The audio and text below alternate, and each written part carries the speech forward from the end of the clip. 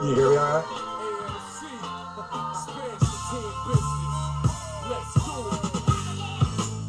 Who is it?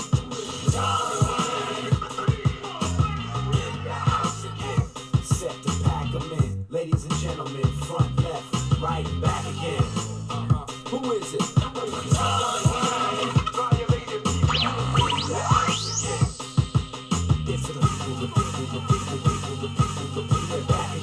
That's crazy, dude. That's a lot of stuff. It's a lot, and if my computer just starts smoking, I'm not going to be surprised.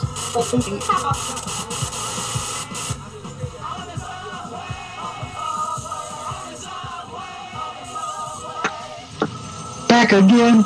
Who is it? Who is it?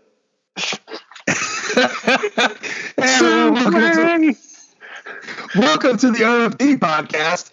I'm pretty sure I'm able to find the. I found the Subway Domer intro somewhere laying around. So that just means one thing, right? So this is the Joshua Vole, site manager, emperor, supreme warlord, and defender of the faith over at OneFootDown.com on the SB Nation Network. And I got a special guest tonight. I had to reel someone back into the biz here for a quick half hour. Go ahead and introduce yourself, brother. I am I'm the artist formerly known as Irish Tightness. Dug him out of the crypt, y'all. I mean, for real, people have been asking for a better part of a year, like, you know, how's Wes doing? What's he up to? What's Martin up to? I see Martin's LinkedIn posts like every other day. He's very professional. Yeah, he's a machine. He's cranking. He's a content creator. Yeah, for sure. Yeah. But then, I mean, people have been saying, hey, can't you bring Wes and Martin back on for just a show here or there? And I was kind of like, ha ha ha, like these guys. Didn't want to say like these guys are so done with talking on the mic. Yeah, these guys don't know shit. What do you want to listen to them for? No, they're just done. I listened to the goodbye episode. I listened to my sappy thank you and then the goodbye episode right after we talked the other night because I was up all night and was like, oh hey, I'll just listen to this shit. How long ago was that? Was that last season or 2 seasons ago? That had to been, I think 18 was your last season. Oh my gosh, man. Last real episode was after Notre Dame lost to Clemson in the playoff. And you're like, okay. And you said, this is Notre Dame's ceiling. And 2 years later, you are correct. That is the ceiling so far has been just making the playoff. Yeah. Yeah. Well, look. So what do you? So we're here. Right? So we're here to say I was right. Well, all right. There you go. All right, folks. Well, the funny thing is when we were talking before I hit record, you thought, but the game kind of changed over to like Notre Dame finally. We've been RTDB. Like yeah. Williams 1,000 yards. What's his name, dude? I feel like what's the running back's name? Is it Williams? Is that what you said? Aaron Williams, yeah.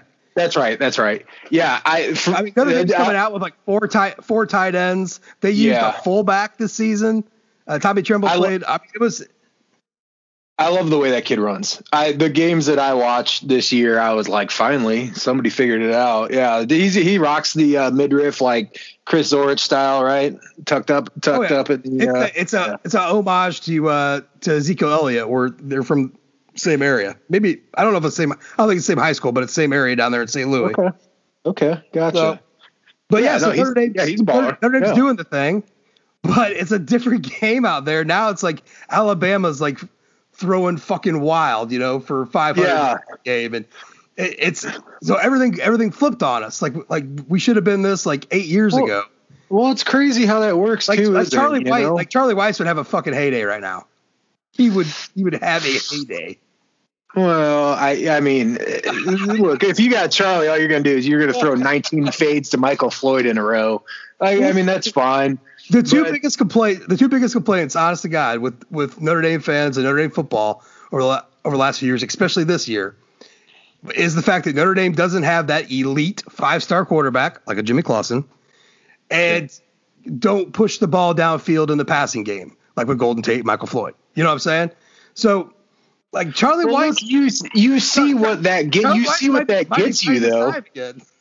You see what a vertical threat gets you, because I mean, dude, when Zaire got hurt and they threw Kaiser in, that team had a decent record. They were okay. Well, what was that? 2016, maybe. Oh, what definitely wasn't 2016. That was 2015. 15. Okay.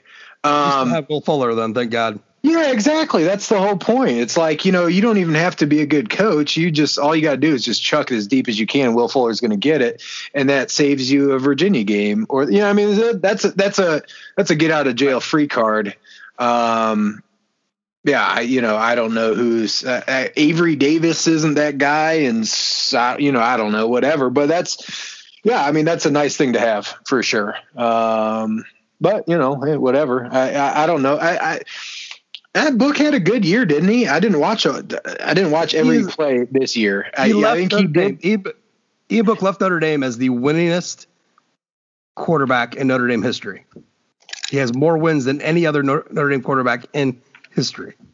Yeah, that's not something to like put your nose. People have very strong opinions about Ian Book, but I mean, you won a lot of fucking games, and that's pretty much what's supposed to count. Right. Yeah. Well, look, so it's funny. I talked to my brother. He came over to watch the Super Bowl over here, and I mentioned to him that, hey, I talked to Josh, and whatever we're gonna do. He started laughing. But he didn't want in.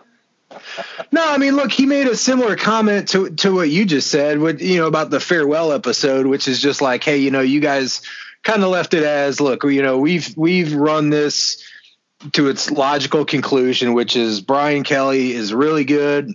Whether it's him or the program or whatever it is, like, they're really, really good. They're just not elite. Maybe they hit their ceiling. Like, you're going to see some nice wins from now till then, but not a whole lot's going to change. My brother made a comment about a video that we did this is like pre-Subway Domer, like New School Fools, like old shit. And it's still on YouTube, but it's like 11 years ago. When we were talking, and when Kelly had just been hired, and Weiss was out the door, and he goes, I mean, it's his exact words is Notre Dame the best good team, or are they the worst great team? And that question is still valid, I think. And through all this stuff, and it's like, Book's got a really nice record going out the door with the most wins possible. And that, like, hey man, if you're Ian Book, all you do is win as many games as you can, which is what he did. You can't fault the guy by any means. I mean, he had a great career. At the same time, though, it's like Dan Marino won a bunch of games in the NFL, right? Right. Tom Brady's packing down championships. So I understand that not everybody can be Nick Saban. Not everybody can have, like 19 NFL players to throw it to. I get it, but I think the difference is just that, being a stat accumulator, or Brian Kelly now being a win accumulator versus, a championship performer, because that was the second part of that conversation. That's a good correlation. Because the second part of that video, I think it's called, if anybody wants to Google it, it's called like The Magic of Notre Dame's Green Jersey, I think. And the video that I dropped on it was the 77 throwbacks that they wore against USC, which is obviously my favorite uni ever. Oh, but always. But the second part was my buddy Matt just dogging on inconsistency. He's like, look, Weiss has had some really good years, and he's also had some dog shit years. Davey, Willing, like everybody, they've had some really good years, and then they've had some blow up years. So not only is Notre Dame the best good team, but also they're wildly inconsistent. Now I'll say this: I mean, Kelly has put up a couple of turds for seasons for sure. But I think he has, by and large, mastered the consistency part, right? Yeah. So let me throw this stat at you. So listen to this one. Notre Dame has not lost to an unranked team since 2016, which is the second longest streak in the country, behind Alabama, who I think the last time they lost to an unranked team was like 06 or some shit. Or no, I think it was like 07, 08. Okay. Yeah, it's like it's Bama. That's way the hell. But that's an amazing stat. That's an amazing stat, and that's something to be proud of if you're Notre Dame, right, or Notre Dame fans. I think, but at the same time, it's like the wayside because it still doesn't mean that you're beating the elite teams like on a consistent basis.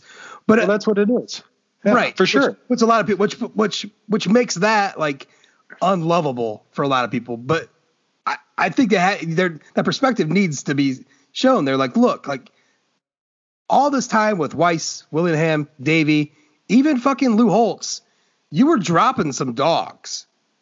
You were dropping some dog ass games, and somehow Kelly, since the 16 disaster of a fucking year, has brought this thing around where it just everything's you're not in the top 3 or 4 teams in the country, and that sucks for a lot of Notre Dame fans, and it really burns their ass. But at the same time, it's like that's not bad. It's not like the elite. You can't say it's elite. That's pretty fucking good, right? No, look, it's again. I mean, it's Ian Book's career. It's Brian Kelly's career at this point. It's what Notre Dame's become. It's a blue chip stock, dude. It's like it's great that you've become this pillar of consistency. That's fine. It's just it's very low volatility at this point, which most people need in their portfolio. But when you're watching Bitcoin set new highs or GameStop whip fucking from $50 to $500, these high vol. Did you get in on that? No, I don't know. I don't want anything to do with that shit, dude. I got enough on my plate as it is. But look, but in these high vol environments, you can stomach some losses or some swings because you know that there's another all-time high or there's another peak coming. Or if you don't know, quote unquote, you at least have reason to believe that because you haven't been had your balls blown off by a major drawdown or a major market crash yet. So you're like, hey, if you bought Bitcoin and then it goes down 10,000, you're like, fuck it, I'll just buy more because it's only going to go up 20.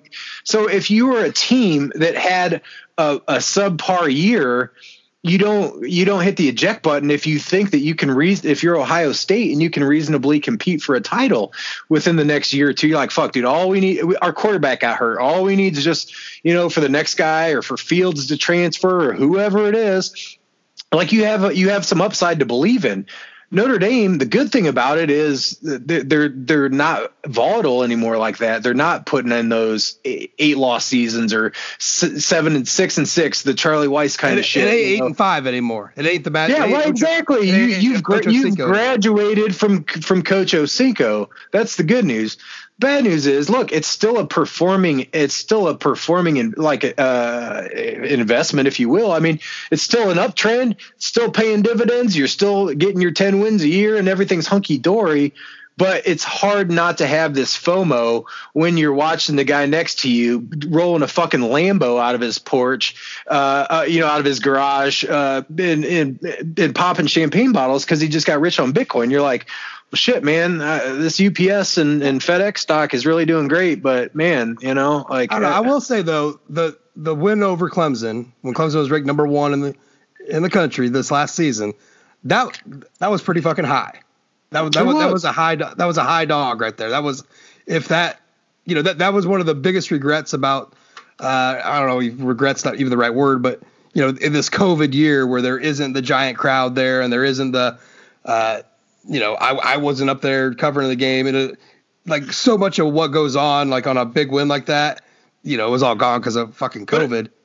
But it was. Are you just saying in the context of that people weren't storming the field and ripping the ACC logo off the field, or what? Well, people were doing that anyways. Students. Yeah. but you know what I mean? Like it's a big difference. It's a big difference between sitting in the hand, sitting on your hands type game with Navy inside that stadium and sneaking away with a win, but beating the number 1 team in the country at night on a year where you're undefeated. How much trying to prove yourself? How much stock did you put into that win? Out of curiosity. A ton. Really? Look, Am I? I mean, look, obviously I'm jaded and I've stepped away from from college football and certainly from I've creating content. But did you not have any? Was there no like? Look, I mean, it's a nice win. You can't say that beating the top team in the country is not a nice win. It's great, but they also didn't have their best offensive player and their best defensive player. I mean, does that minimize it for people at all, or are you just like fucking enjoy it? Would you? Here's the thing. I honestly, God, don't think Trevor Lawrence was as much of a difference as like Tyler Davis was on the other side of the ball. He's the linebacker, right? Right. No, the defensive lineman. Now, so here's the thing. I mean, DJ Uiagalelei had in Polynesian, mind you. I've been doing the Polynesian rabbit hole the last couple of days, and I know that you got my back on that one. But anyways, dude, he had like the best day ever against a Notre Dame football team. Yeah, ever. So and people were pointing out some situations they think maybe Lawrence would have done something different. Okay, whatever. But this guy still played balls out. He's still a 5-star. He would start like at 126 other schools in the country. You know what I mean? So don't downplay him. He's fucking great.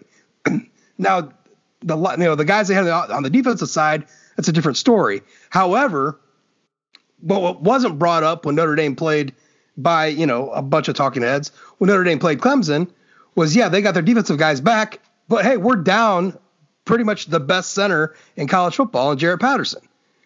And where was the pressure coming at during the game? All up the middle. It was coming up the fucking gut. So, there's it's football. There's injuries. There's shit that goes on. It is what it is.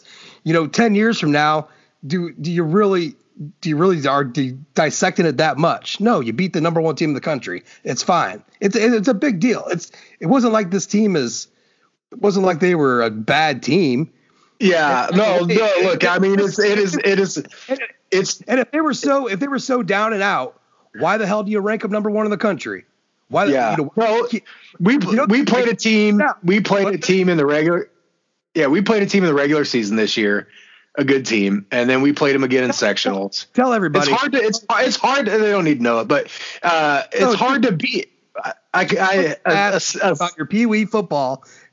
He said, I know Wes is going to come on. I said, oh no, dog. He's at Dwayne. I assisted a high school team. You don't need to say the name of it. It's fine. But no, look, we played a really good team during the season. We played them again in sectionals. It's hard to beat somebody twice. I mean, I'm sympathetic to the fact that Notre Dame had to play Clemson again. I don't know if stat where in college football, when you played a team, I can't remember what the years was. Like they did a certain spread of years. And if a team had to play a second time, like the loser of the first game won like 90% of the time. And it has to be over 50, I would think. Listen, it's ridiculously high. It's like somewhere between like 80 and 90%. And not only that, but the wins are generally blowouts too. It isn't just another close game. It's a fucking complete turnaround. So that being said, I don't think. Yeah. Now that being said, I don't think that Notre Dame unlike maybe some other teams that are playing someone for a second time. I don't think that Notre Dame suffered from overconfidence going into the ACC championship game. I don't think that they suffered from already knowing that they were in the playoffs. I think that's more of the issue, right? Because you could say if you get blown out by 50 and you're in, and so they didn't get blown out by 50 and they knew that and they're in. I think that played a bigger part than what I think even Kelly might have alluded to it, kind of saying there wasn't. I mean, he was kind of half honest about it. I'll give him credit on that one, but yeah, I don't think the at the same time though, man, dude, you got as a coach, you should be stepping on the gas there because man, that might be. I don't know. Maybe there's news, and I wouldn't even know if there was, but that could potentially be the only conference championship game that Notre Dame ever plays in ever. Probably. Yeah. So why don't you go? Let's fucking win it, would you? I mean, you know what I'm saying? Like, you may say we're already in there, but for Joshua, Mr. Rivalry Trophy himself, Vols. I mean, Hey, you know what? You put this shit stain logo on your field for the year. Go fucking win their trophy. That was all the lead-in. I mean, it's like 28% of what I talked about was what are we going to do with this ACC trophy when we win it? Let's fucking steamroll it and let's bolt it to What is it? Like a bronze bag of Levi Garrett? What the fuck? Like, what's their trophy? It's a stupid like. It's a football on top of a vinegar based sauce on a stand. What is it? It's not as cool as a rivalry trophy, but I gotcha. It's still like the big quirk, right? It's like the one time.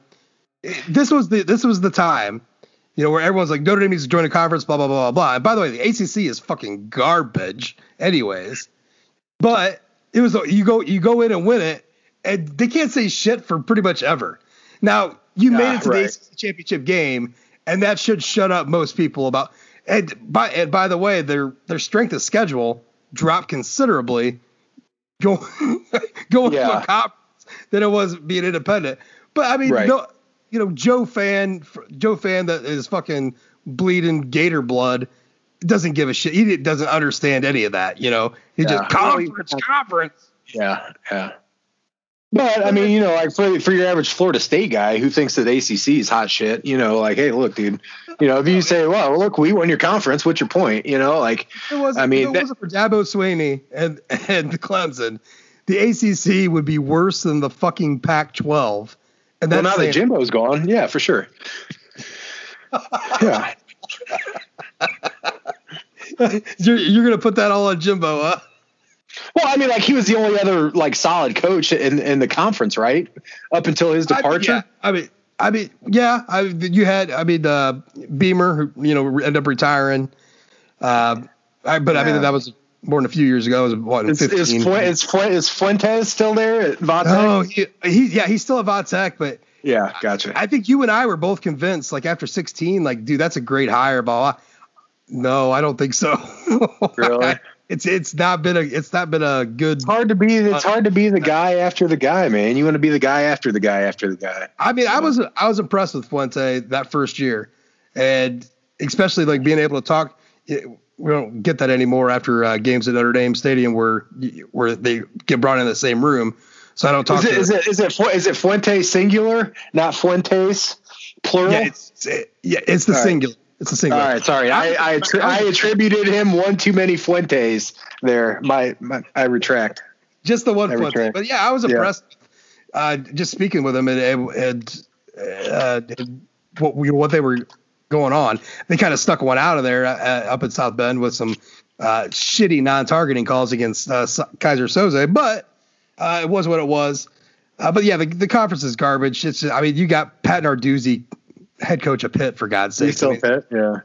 And, all right, and so Clark Lee took the head job at Wake. That's right? No, Vandy. Yeah, Vanderbilt. I'm sorry. That's right. Vandy. Well, good for him. All right, so let me ask you this. Do you feel like when Diaco left for UConn, of course you're losing like Manti and all these other things, and you just had this magical run 2012, but just like when a 4-year starter or some prolific QB leaves and you're like, fuck, man, this is going to be a rebuilding year, or like that was our best shot and we didn't capitalize, kind of vibe.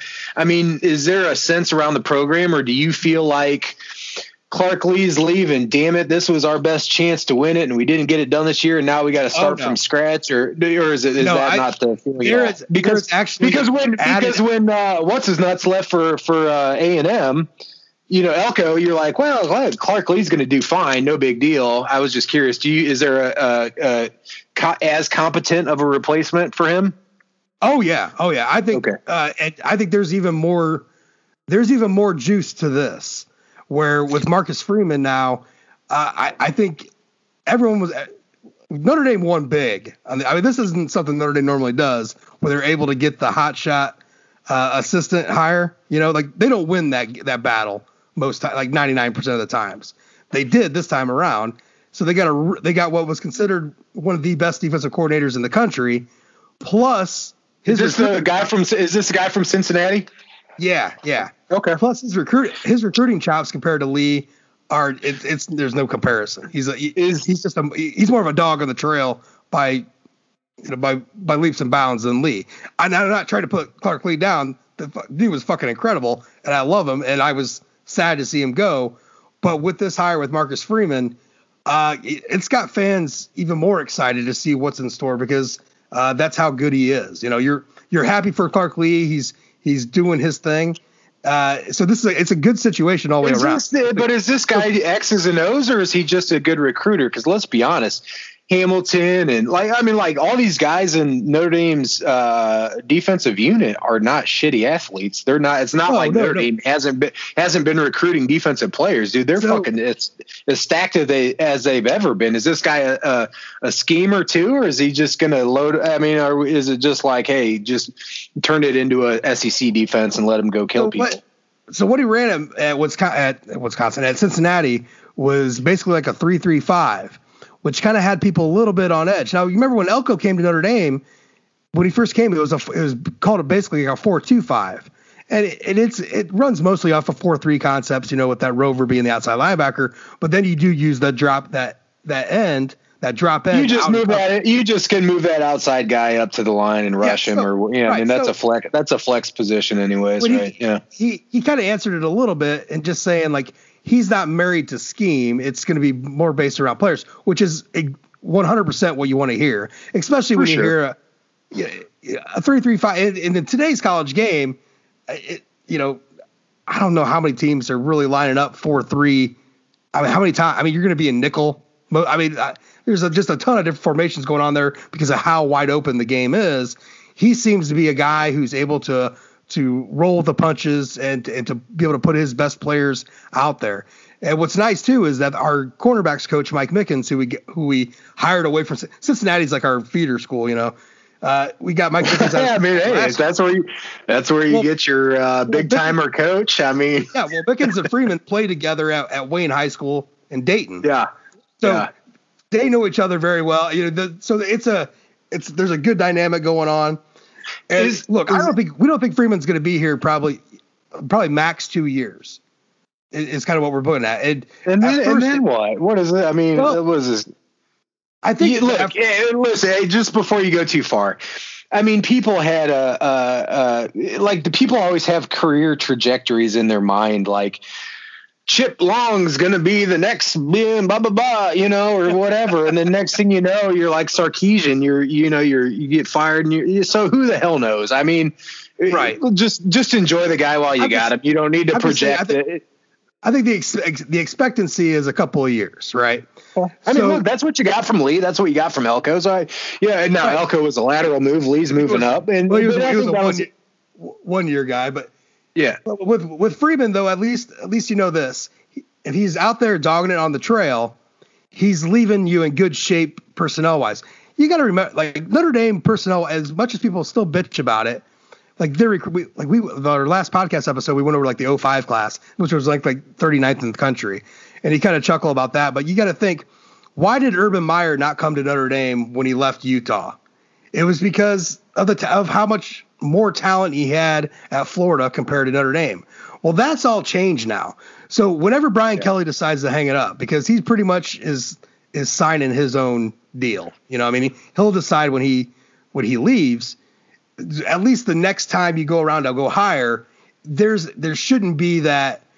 There might not be the talent here to win right away. There's going to be a rebuilding situation we have to go off of.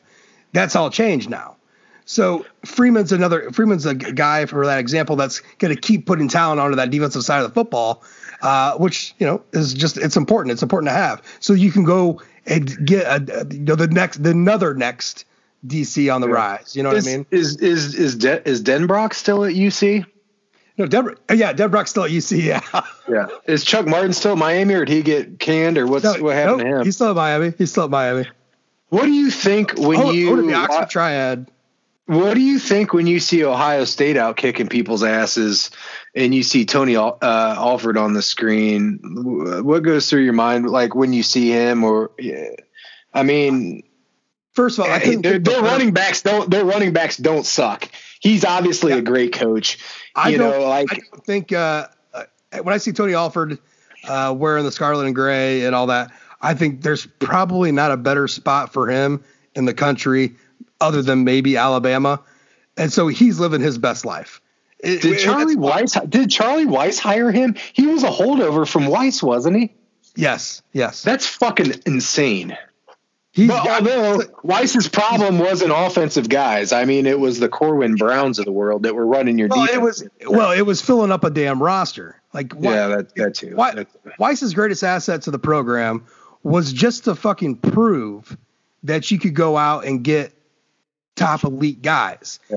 But what he failed to do was to fill it up correctly, getting depth along your offensive line, all sorts of areas that he failed at. But he still proved that you could go out and get those guys if you worked your ass off. Look, speaking of top elite guys, and since I have Jimmy Clausen in his limo fresh in my mind now, Google knows me well enough to at least flash in my feed that Parker Boudreaux is going to the World Wrestling something. Is that? Yeah.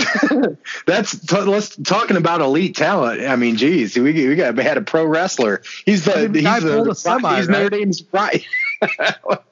Yep. It was at Carson Neutral, but still, I mean, it's hey man, it's impressive. It would have been nice if it would have been if he would have stayed at ND just for the show. Like he's been so far removed. I didn't even put. That's the type of story that I should put up on the site. But he's been so far removed from Notre Dame that I was just like, I can't put the T. Shepard got arrested story up on the site. So that's too bad. Too bad. It was a rough video. Who was the guy? Damn it! Oh man, I'm totally blanking on his name. Who was the O-line coach before Heastan? He also went to Ohio State. Warner, Ed Warner. Yeah. All right. Yeah, so Ed Warner left, and you're like, man, this is kind of a catastrophic thing. And they brought in Heastan. Heastan had obviously a tremendous run of O-line talent. Some of the best linemen you could probably ever in college football, right? He was the closest version to Joe Moore that we're going to get without having lost. And when he left, Party had to think similar to like Clark Lee leaving. You're like, man, this is a catastrophic thing. You're like Diaco. You're like, geez, man, is the run the ball thing dead? Was this our best chance ever with Heastan, or was this our best chance to ever have a good defense when before Diaco the vampire whisperer leaves? I'm watching this Williams kid run the fucking rock, and I'm like, man, this dude he's better. No offense to Josh Adams, but like this dude is a legit 5-star. He's what everybody hoped Greg Bryant would be. He's got the wiggle. He's got dude. He looks like all around good back.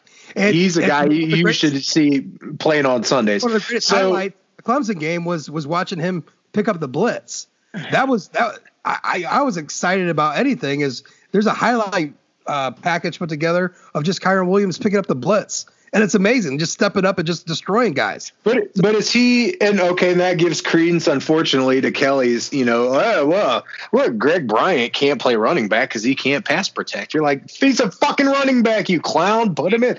Yeah, that does set us back on that. That. But is Williams? But Williams' success. I mean, is that a function of? I mean, he's obviously good. Was the line play up to like McGlinchey Nelson level? And if so, is it fair to say that Heastan leaving was not as catastrophic as it looked initially? Yeah. Okay. So their line was. Is it Jeff Quinn? Good. Is he doing line now? Yeah. Yes, it's Quinn. It's Quinn. Yeah. Right. Their O-line was almost as good as what it was with McGlinchey and Nelson. I mean, look, no one's going to top putting Nelson. Nobody's as good as Q Nelson ever. No, he's an all-time god. But I mean, but across the board, from one tackle to the next, this line was probably better than that last line that they were on. I mean, Jarrett Patterson at center, who's going to play left tackle for Notre Dame next year, but at center, he's probably the best center in the country before he got injured. But I mean, the motherfucker's good. Aaron Banks, Liam Eichenberg. Liam Eichenberg was, a consensus All-American. And had that type of year for Notre Dame. Robert Hainsey was a 4-year starter over their right tackle. Kramer was the highest rated of the bunch and might have been the biggest underperformer of the bunch, but he still was really fucking good. Notre Dame's offensive line was stellar. Now, there was a big difference in scheme and technique, or lack of technique, from Hiestand to Quinn, and there was some concerns, in that first year, but it seems like Quinn's recruiting chops are a little bit better than Hiestand's. Like, Hiestand had his guys. He picked out his guys, and he could make them his guys, and they would do great. It's a little bit different with Quinn, going after some bigger fish out there in the sea. But they were getting similar results. I mean, they were in the running for the Joe Moore Award. Basically them and Alabama. Alabama won it, and I have no problem with Alabama winning that award this year. That offensive line is fucking incredible. So, I mean, they deserved it, absolutely. But that doesn't mean that Notre Dame's they had a great offensive line. But I mean, you lose a coach to the NFL who everybody thinks is like one of the perennial best, and he was. But at the same time, it's fair to say that and that's a great thing, at least for the program. He was more than a coach, though. That was the thing. But it's more than just the O-line coach. It was a kind of like a community type of cult. With the offensive lineman and Hiestand, which is. You want those and because all those crazy fuckers are people want to go play for him too. I mean, that reputation precedes him clearly. But you know what? I mean, to know that they can at least go next man in on coaches. I mean, that's the thing that they lacked prior to Kelly, was just that. Look, when you have to replace somebody with Brian Van Gorder, or like you have to you have to put in Corwin Brown, or when you got to do goofy shit because you have nobody, when Travis Thomas, your fucking running back, has to move to linebacker, like those are the types of moves that are a little bit desperate. Whereas now, hey, Elko leaves, you put in Lee. Lee leaves, you're bringing a guy from UC. Hiestand leaves. If you can go next man in with your staff, your player personnel, your GAs, your psychotherapist, chick, whatever, like that kind of stuff. I mean, that's at least a healthy place to be for the program. The question is now, to me, is like, okay, fine. Again, but back to the YouTube video that McFly and I did 12 years ago, you're looking at Brian Kelly, who's the next Mac Brown, sans title. What is it, dude? Is it as simple as you need a 5-star QB? What is the thing that gets them over the hump? Because now they've become either the best good team in America or the worst great team in America. That's right. They square, and right. It's no different from the last day I stopped DVD in Notre Dame games, or DVRing them, and stopped giving a shit. It's like nothing's changed. So what gets them over the hump now? I don't know if there's a good answer, because so here's the thing. One of the Barton Simmons, one of the big time recruiting analysts, for 24/7 national guy, who actually Clark Lee hired at Vanderbilt to be his director of player development or whatever. Cool, nice, great hire, by the way. It was absolutely. He knows all the high school guys, he knows all the coaches. He's got the ends with everybody. He's from Tennessee, so one of the things he said that really stood out to me, and most of these guys, like, I don't think a whole lot of what they say because they're kind of hyping up their own recruiting product machine, But what he said was, wide receivers are now the new defensive linemen. Remember 10 years ago when all the rage was all your 5-star defensive linemen and what they do for the football, and Alabama was killing it there, right? And Notre Dame and they still do have a tough time recruiting elite. Like, they can still get a handful of guys, but year in and year out, elite guys on the defensive line. Mike Elson is incredible in the way he develops these guys, and he's got that machine running. He really is a top-notch. So the encouraging thing is, if the game is actually going to this more explosive thing, and that's what's going to get you over the top, the encouraging thing for Notre Dame fans should be this. Notre Dame hasn't had major problems recruiting elite talent at wide receiver. They can get those guys, and they've proved that they can get those guys. Yep. And so now it's just rewinding it back. And maybe it is. I mean, if it is, you have to get a fucking gunslinger. You got to get. Oh my God, dude, it's a good thing those Under Armour pants have elastic in them, because Brian Kelly's probably got a chub from here to fucking Granger thinking about the missile launcher, GIF. It's a GIF or GIF. I say GIF. I say GIF. Just air it out. I mean, he's thinking Grand Valley, 50 pass attempts. All the shit that I crucified the guy for is exactly what he needs to do to win. But you're right. You know, you got your Will Fullers, your Equanimous St. Browns, dude, you remember how oh my God, Chris Brown was so solid. I mean, remember we used to call it first down Chris Brown. I mean, they've had, from solid guys like your Kamaras to elite guys and everything in between. Right now, it's just a matter of getting those guys. Like even Kevin Stepherson was an elite type of. Did he get the boot? Yeah. Yeah, he got the boot, but he'll get drafted. He's going to get drafted. I guarantee it. Okay. Did he play this year, or he's just out of the year? He played for Jacksonville State, I think. Okay. Ian Book was working out with him out in California recently. It's like, God, if you're just going to have Stepherson, that's like our version of Devonta Smith in a way. What could have? Yeah. But yeah, it's difficult to say what's really going to get Notre Dame over the hump. Because so many of they've had so many of those parts, but just not at the right time, like all together at once. Like if you just go back, you could you can't say they can't do this or that, because they got fucking 3 Butkus Award winners. But look, I mean, to your point, to your point, and Jeremiah Wusu-Koramoah, these are Butkus. That's a fucking linebacker running at you. Yes, I mean, to your point about Charlie Weiss shattering the myth.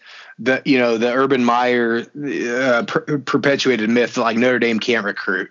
I mean, the Mantis, the Joe Schmitz, of course he was a walk-on, but I mean like Jalen Smiths, you got Kavari Russell, like quarterbacks, Hamilton, safeties, D linemen, everyone from Lewis Nix to biggest knock on Weiss. The biggest knock on Weiss is the thing it's the biggest thing that's probably holding them back is that he's not an Urban Meyer on the recruiting trail. Now, everyone will testify how great he is one-on-one with a recruit and that he's fucking lights out, but he has not put in that kind of effort like a Chuck Weiss or Urban Meyer or some of these elite style recruiters. And it's just like, that's what has everyone so fucking fired up and pissed off. It's like, if he just kicked it in a little bit harder on that side. Are you talking about Kelly? You said Weiss. Yeah. Yeah, well, right. They've pulled down. Weiss, the dog of the recruiting trail. So if Weiss, but look, he had Clausen, but they've got Gunnar Kiel. They've got, Jerkovich. There's no shortage of people who should pan out. Max Redfield was a fucking 5-star. For whatever reason, Mike Tyson in Italy. Really? Yeah, there's a Mike Tyson put on an Instagram post. Jude told me this last night, and I went and checked it out. And sure enough, so Max Redfield's over in Italy smoking Mike Tyson's homegrown weed. Yeah, well, Tyson's got a weed company. Redfield's in incredible shape too. He's a fucking Is he? Well, look, man. Hey. Well, it's an interesting time to be alive, man. Some people say marijuana is fights off COVID. Who knows? It might be a treatment. It may be a therapeutic, right? You can have, on one hand you got hydroxychloroquine, on the other hand you got the Chiba.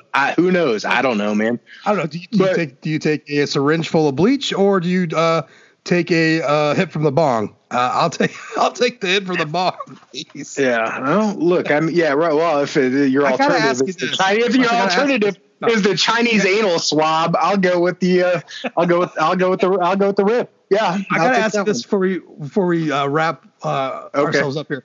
So one of the things I probably have brought it up half a dozen times at least in the last year about Brian Kelly. It was something that you and Martin perpetuated. Here we go. So you need a national championship at Notre Dame to get a statue. And Brian Kelly knows that. Feels that way. You guys suggested. You guys had came down. You Brian Kelly works. What do you say? What my brother said, he needs a tasteful display in the jack. I have brought that up at least a half a dozen times where I believe that is absolutely something needs to be in the works now. So that's taken care of, because fucking Kelly deserves something. He just does. I don't care how much anyone hates the guy. Look at the wins. Look at the winning percentage. I think I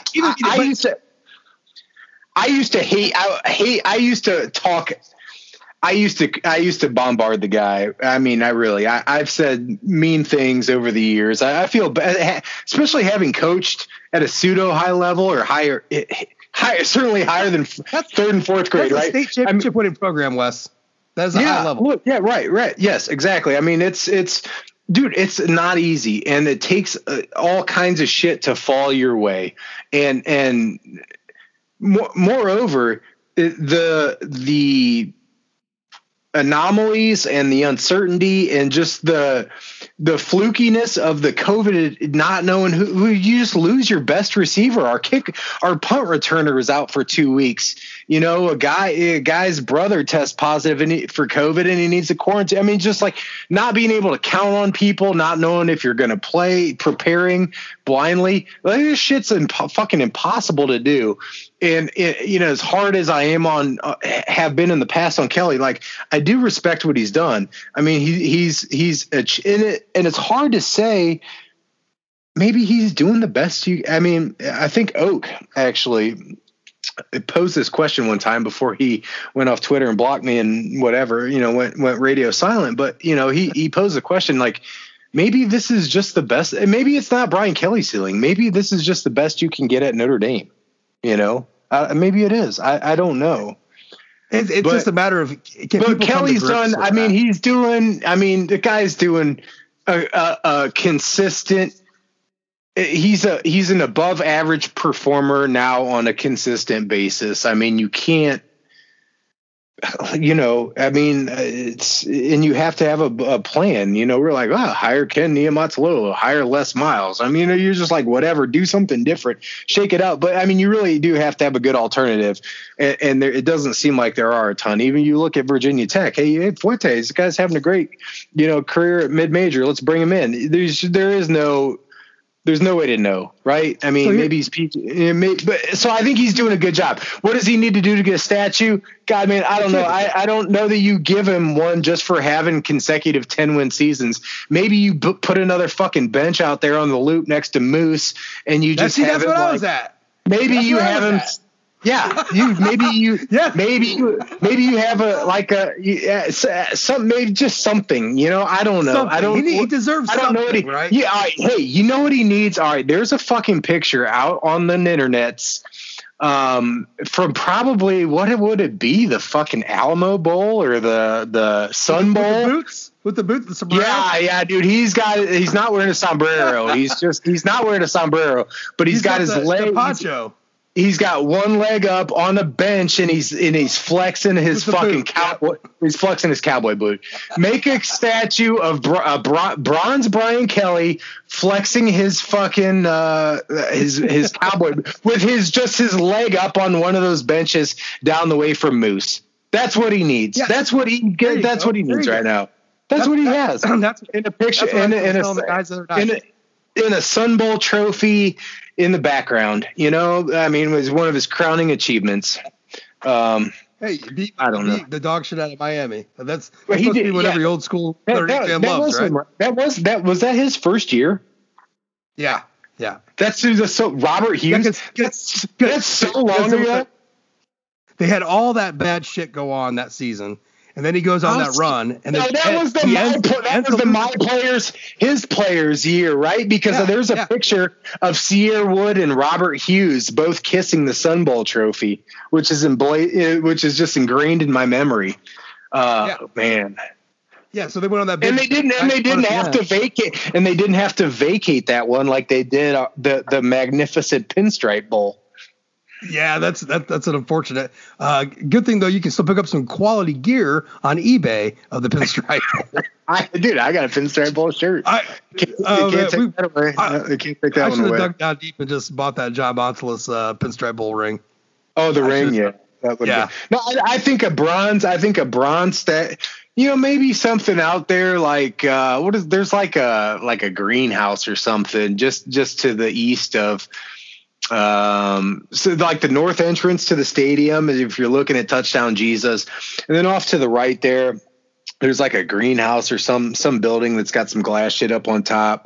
And the corner of the Jacks right there, there's usually a hot dog stand or something. Put a fucking bench right there next to the bike rack, and Kelly with his one leg up and his pant leg pulled up, showing his cowboy boot. That's a great fucking spot. See, there's another picture though from that same game where he's got the sombrero on and a poncho and sunglasses with his arms out like he was in Three Amigos. It's a fantastic. He was having a blast, man. He had a blast out in El Paso. If you do that, then you're gonna have to have him like standing next to You're gonna have to Bron Swarbrick too, then, because those guys are like Yeah, I know. I mean, most major programs are going to be that way. You're going to have it's the Lone Ranger in silver at that point. I mean, yeah. You kind of got to have like Jack like kneeling like in the background, like he's like. You said kneeling, and I was like, hold on now, come on, this is a family show. Let's take it easy. So, all right. Well, yeah. As long as you can capture the real essence of clear glasses with bronze. I don't know, man. Well, they did it with Holtz, right? Isn't Holtz wearing glasses and on his Yeah, but he didn't have translucent tortoise shell, I don't know. So Kelly's got a contract infinitum, right? I mean, he'll retire whenever he feels like. So I was gonna say that too. So his contract right now, I believe, runs through 2024. After this last extension, I think that's what it is. So Kelly him and his wife bought a double lot about 2 blocks away. I thought you were going to say a double wide. I was like, hell yeah, man. Down in Waratah, right next to Hannah's foundation. They're mixing some meth up, they got the 2-liter bottle. So they bought a double lot. They got special permission to do it. They're building a big new house just a couple blocks away from campus. It's a nice little spot over there. Yep. Anyways, so hopefully next to the golf course. So to that point, he's there to stay. You don't do all that shit to like pack up and leave. He's there to stay. So his contract runs through 2024. I think, at least myself, I think Kelly stays probably a couple years past. He'll get another like 3 or 4 year contract extension and then coach another. I think like probably 2026 is probably his last year. Is what I'm projecting. Who knows? So that's like another 5 years of Kelly. So he's already putting his stamp on the program, like history wise. I'm like he's crawling up there and wins. He's going to leave with the most wins in Notre Dame history. There's all sorts of stuff. You can't like just sweep him under the rug like a Tyrone Willingham or a Bob Davis. No doubt, no question. I mean, he doesn't deserve the vitriol that Lionel Roney Willingham for sure, and Davey, that we're all guilty of, right? Because I mean, listen, dude, cousin JJ is the true ringleader, but I'm the Pied Piper to his madness. Yeah, no, I mean, it's well deserved. The guy went 4-8. He shouldn't even have had a job the next year, but he did, and whatever. But as soon as it was after the NC State game, or actually still while it's going on, I went on like Facebook Live and I went on a fucking like 10-minute rant, just killing Kelly and demanding his firing him. This and that, blah, blah, blah, blah. But once that season was over, that disastrous piece of shit season was over with, and it was obvious that Notre Dame was not going to fire him and go a different direction, I had to like separate that part of it. I could no longer be like fire him because like they're not going to. So I'm just like shouting into the void. I can't do what I'm doing, like on the site or even as a fan. It's like, well, they fucking have him. Let's see what happens. Do you remember we were playing a Prodigy Firestarter, I mean, our podcasts were so fucking negative and so violent. But, I mean, how could they not be that season? They lost to Duke. I mean, what do you expect? 07 was worse than 16 by far. Way worse team. But 16 might have been more frustrating because they weren't as bad. Because they were just, why are you losing these fucking games? Yes. Yeah, right. Or, you know, or losing to Duke. And as I'm sitting there in the press conference, and 15 feet away from Kelly, and he's defending Brian Van Gorder to us, and we're all looking around. He's saying how good of a job he did. We're all looking around like, what the fuck is he talking about? And then less than 24 hours later, he shook hand. It's like, this season's on fucking fire. Yeah. Is that 8-4 should have been a 9-3 at worst. That's what kind of talent was on that squad. It was just a giant show. So, but all right. So look, let's say he's got another 5 years. What do you think that? So their record in the next 5 years is like 51-5 and a couple of playoff losses and like whatever. There's no reason to think that there's going to be some kind of drop off from the 10 wins. Yeah, there shouldn't be. There's no reason that it'll dip down. But on the same token, there's no reason to believe that they're going to drop from a consistent 10 double-digit win program down to like 7 or 8 wins. But is there also that doesn't seem like there's any reason to believe that they're like a 13-0 squad either. Exactly. You can have enjoy your dividend paying Microsoft stock. It's great. I mean, it's performing. It's just not the highest flying thing out there. Yeah, but it's harder than it was in 2000. The playoff is no fucking joke because it ain't just one. It ain't one game you got to play. It's fucking 2. I mean, so you might be able to pull one out of your ass. In 2012, how close were we to playing Kansas State? I mean, Notre Dame should have a national championship if Kansas State didn't. If only we would have played that shittier team, it would have been great. Yeah. But that's where. But it's honest to God truth though, right? Like if Notre Dame plays Kansas State, they beat Kansas State, and they're so Brian Kelly has a national championship, and then everything else could be the same afterward. It wouldn't be because Kelly probably would have gone to the NFL, and they're out of the. But what I'm saying is that. It was right there. Like there was enough luck involved with the playoffs. Now there's a lot of the luck of the college football season kind of gets thrown out of the window. And if they expand the playoffs, which they probably will, which I think they should go back to the fucking BCS style stuff anyways. But if they expand the playoffs, it's going to take even more skill and less luck in that as well. So it's only going to get harder for teams other than Alabama, Clemson, and Ohio State, who are just stacking talent. Georgia is in that stacking talent, but they keep hiring these fucking. I mean, Charlie Weiss could do the same job Kirby Smart does. Yeah, I mean, see there, and that's look. I mean, they have to get over their hump too. They haven't won a national championship since fucking 1980. Look, for all the shit I talked about Brian Kelly over the years, I mean, anybody that wanted to make a counterpoint, all they have to say is, look. Georgia fans didn't like Mark Richt. Mark Richt is the Southern Baptist version. I don't know if he's bad. He's the Southern version of Brian Kelly, right?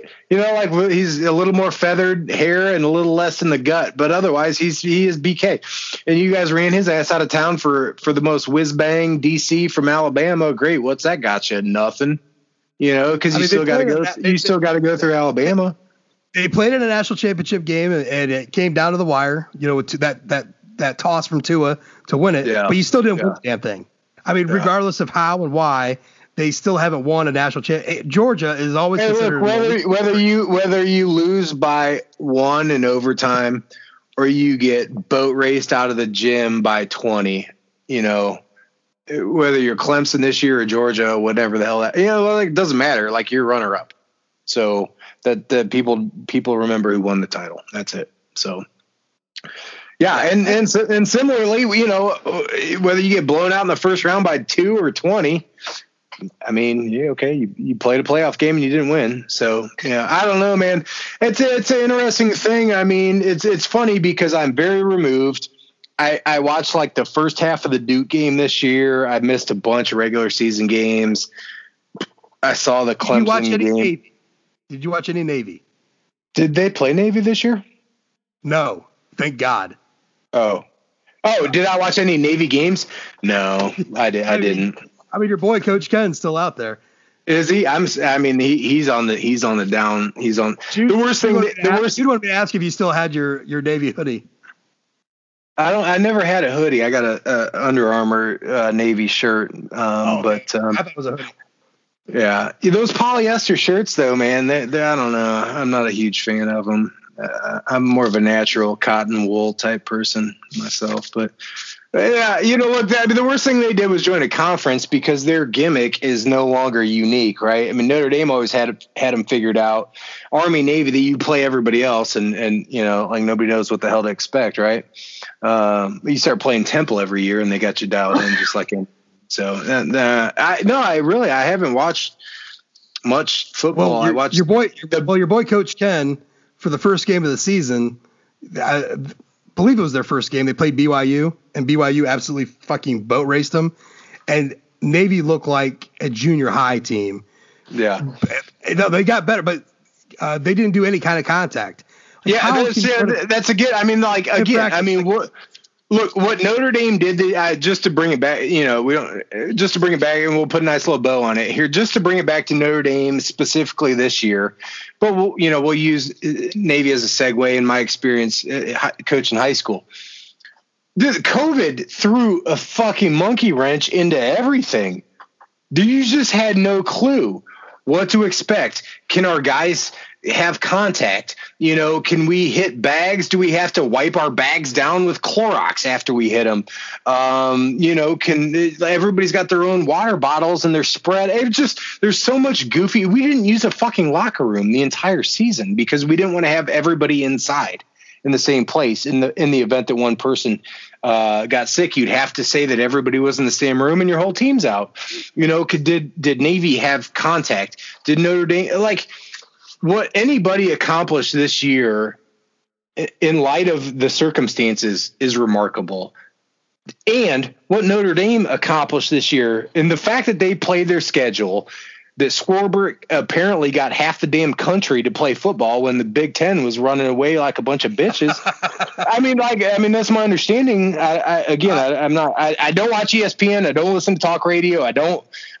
No offense, I haven't looked at a blog in 9 months. The last thing I did for Notre Dame was I listened to you and Jude talking on One Foot Down podcast like before the season because I was curious if they were actually going to play college football this year.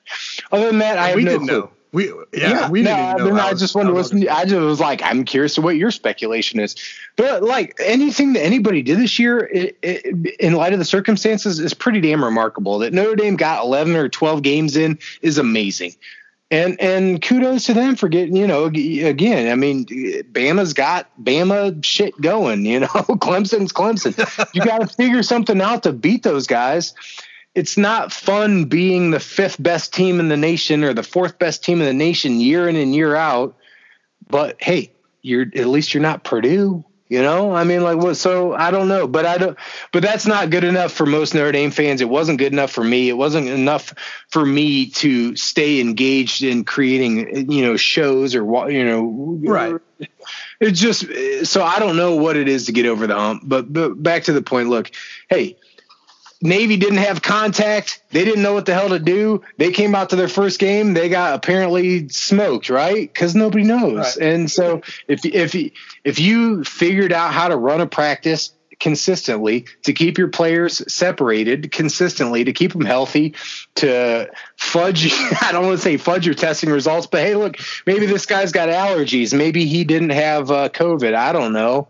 We didn't test him because he thought he had asthma. Whatever it is, like, adapt and overcome. And to Notre Dame's credit and Brian Kelly's credit, I'll give him some. They found a way to next man in their season. They found a way to next man in their DCs, their staff, their whatever. who's the guy after Book now? Is there has any meaningful time? I mean, yeah, we went out and got one. We got a transfer. We got a Wisconsin quarterback coming in, Jack Cohn. Oh shit! All right. Yeah. Well, there you go. There you go, man.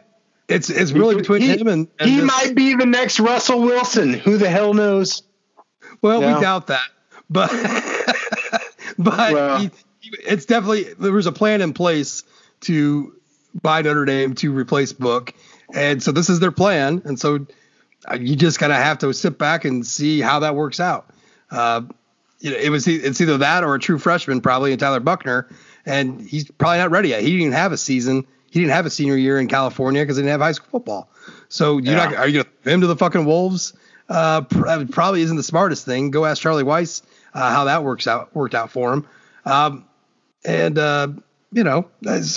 had a plan. They went out and got this Wisconsin quarterback who's used to his team running the football, having big offensive linemen, and he doesn't have the strongest arm in the world, but he's got a good enough arm and has enough balls to throw downfield to some of our better, speedier wide receivers. So we'll see what happens. Well, I mean, we've seen Brian Kelly do well when there was less expectations. You know what I'm saying?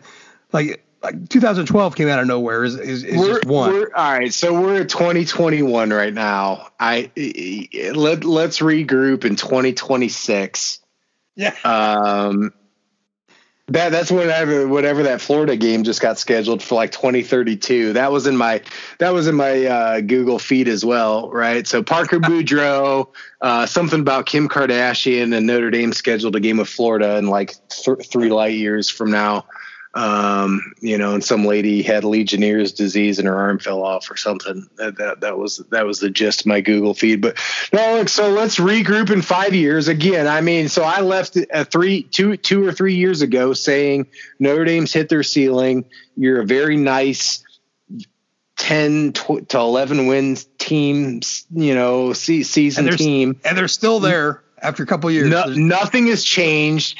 We had a Alabama death bucket this year, but so did everybody, right? Notre Dame held them to the lowest point total all season. Yeah, but you know what? I mean, Bama fans. It was a death bucket, but look, Bama fans would say what Notre Dame, what you say about the ACC game, like. Well, look, we knew that even if we got smoked in the ACC championship, we'd still make the playoffs. Bama fans will be like, well, look, we knew if we only beat Notre Dame by 10 instead of 100, that we're still going to the title game. So, whatever. Maybe it matters, maybe it doesn't. But either way, let's regroup in 5 years. That'll be. So anybody out there with the prop bet, Brian Kelly retires, we'll wrap this whole. Who knows? Maybe I'll quit. Maybe I'll quit everything then. After Kelly, the fact that you're at the same blog is pretty fucking amazing to me. I mean, your track record of hopping blogs was let's be honest, not the best. I had a career path in place. Yeah, right. I just had to get to where I wanted to be at. So I'm there where I wanted to be at. You're the Mike Elko of bloggers. So dial back your. I might have left a torch trail behind me a little bit more than Mike Elko. But just dial your ambition back a little bit, buddy. No, so look, and I think it's fair to say hey man, $78 million for my head coach. What do you want? So all right, so look. That's a good ROI. They've got A&M. What'd they get locked out of the playoff by? Notre Dame took their spot, right? Is that what they think? So, I mean, they got boat raced by Bama, so it's just like worse than what Notre Dame got boat raced by. So yeah. Well, look, all right. So however many years it is between now and the next show that I'm on, let's just say the number of years times like 10.5 should be the wins.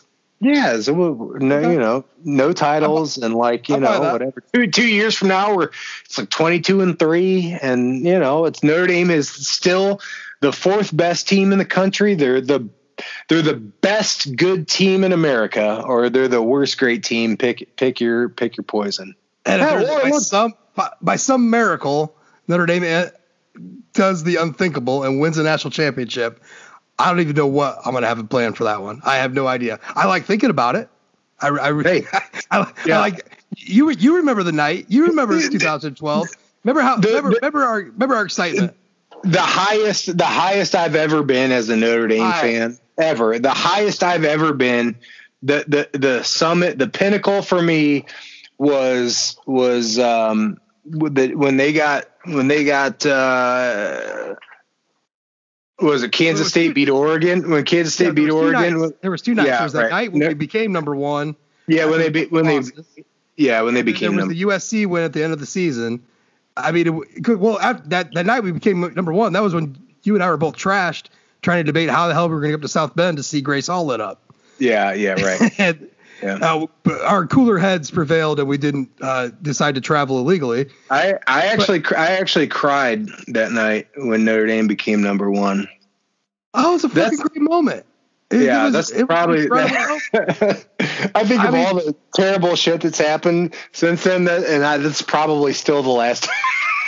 Still the last time I cried. But after they beat USC and we had it locked in, 12-0.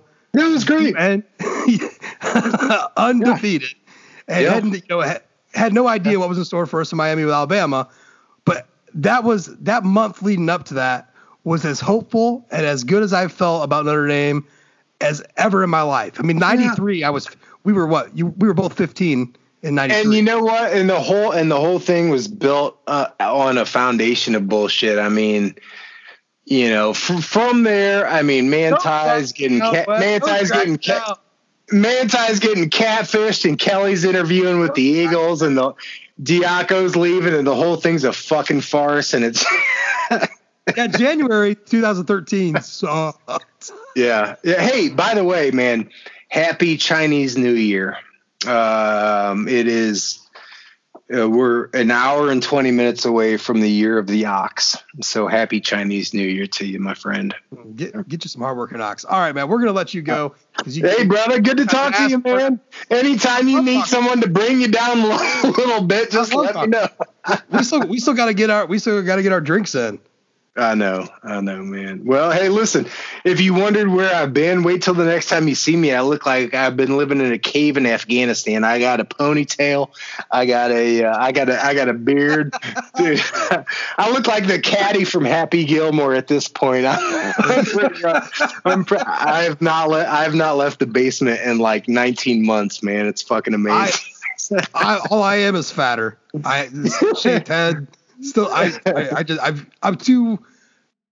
was 265. I was able to get down to 256.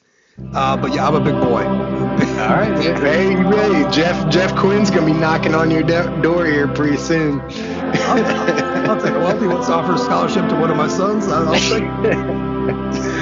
All right, man. Hey, keep fighting the good fight. Go Irish. Keep that 1 foot down there, brother.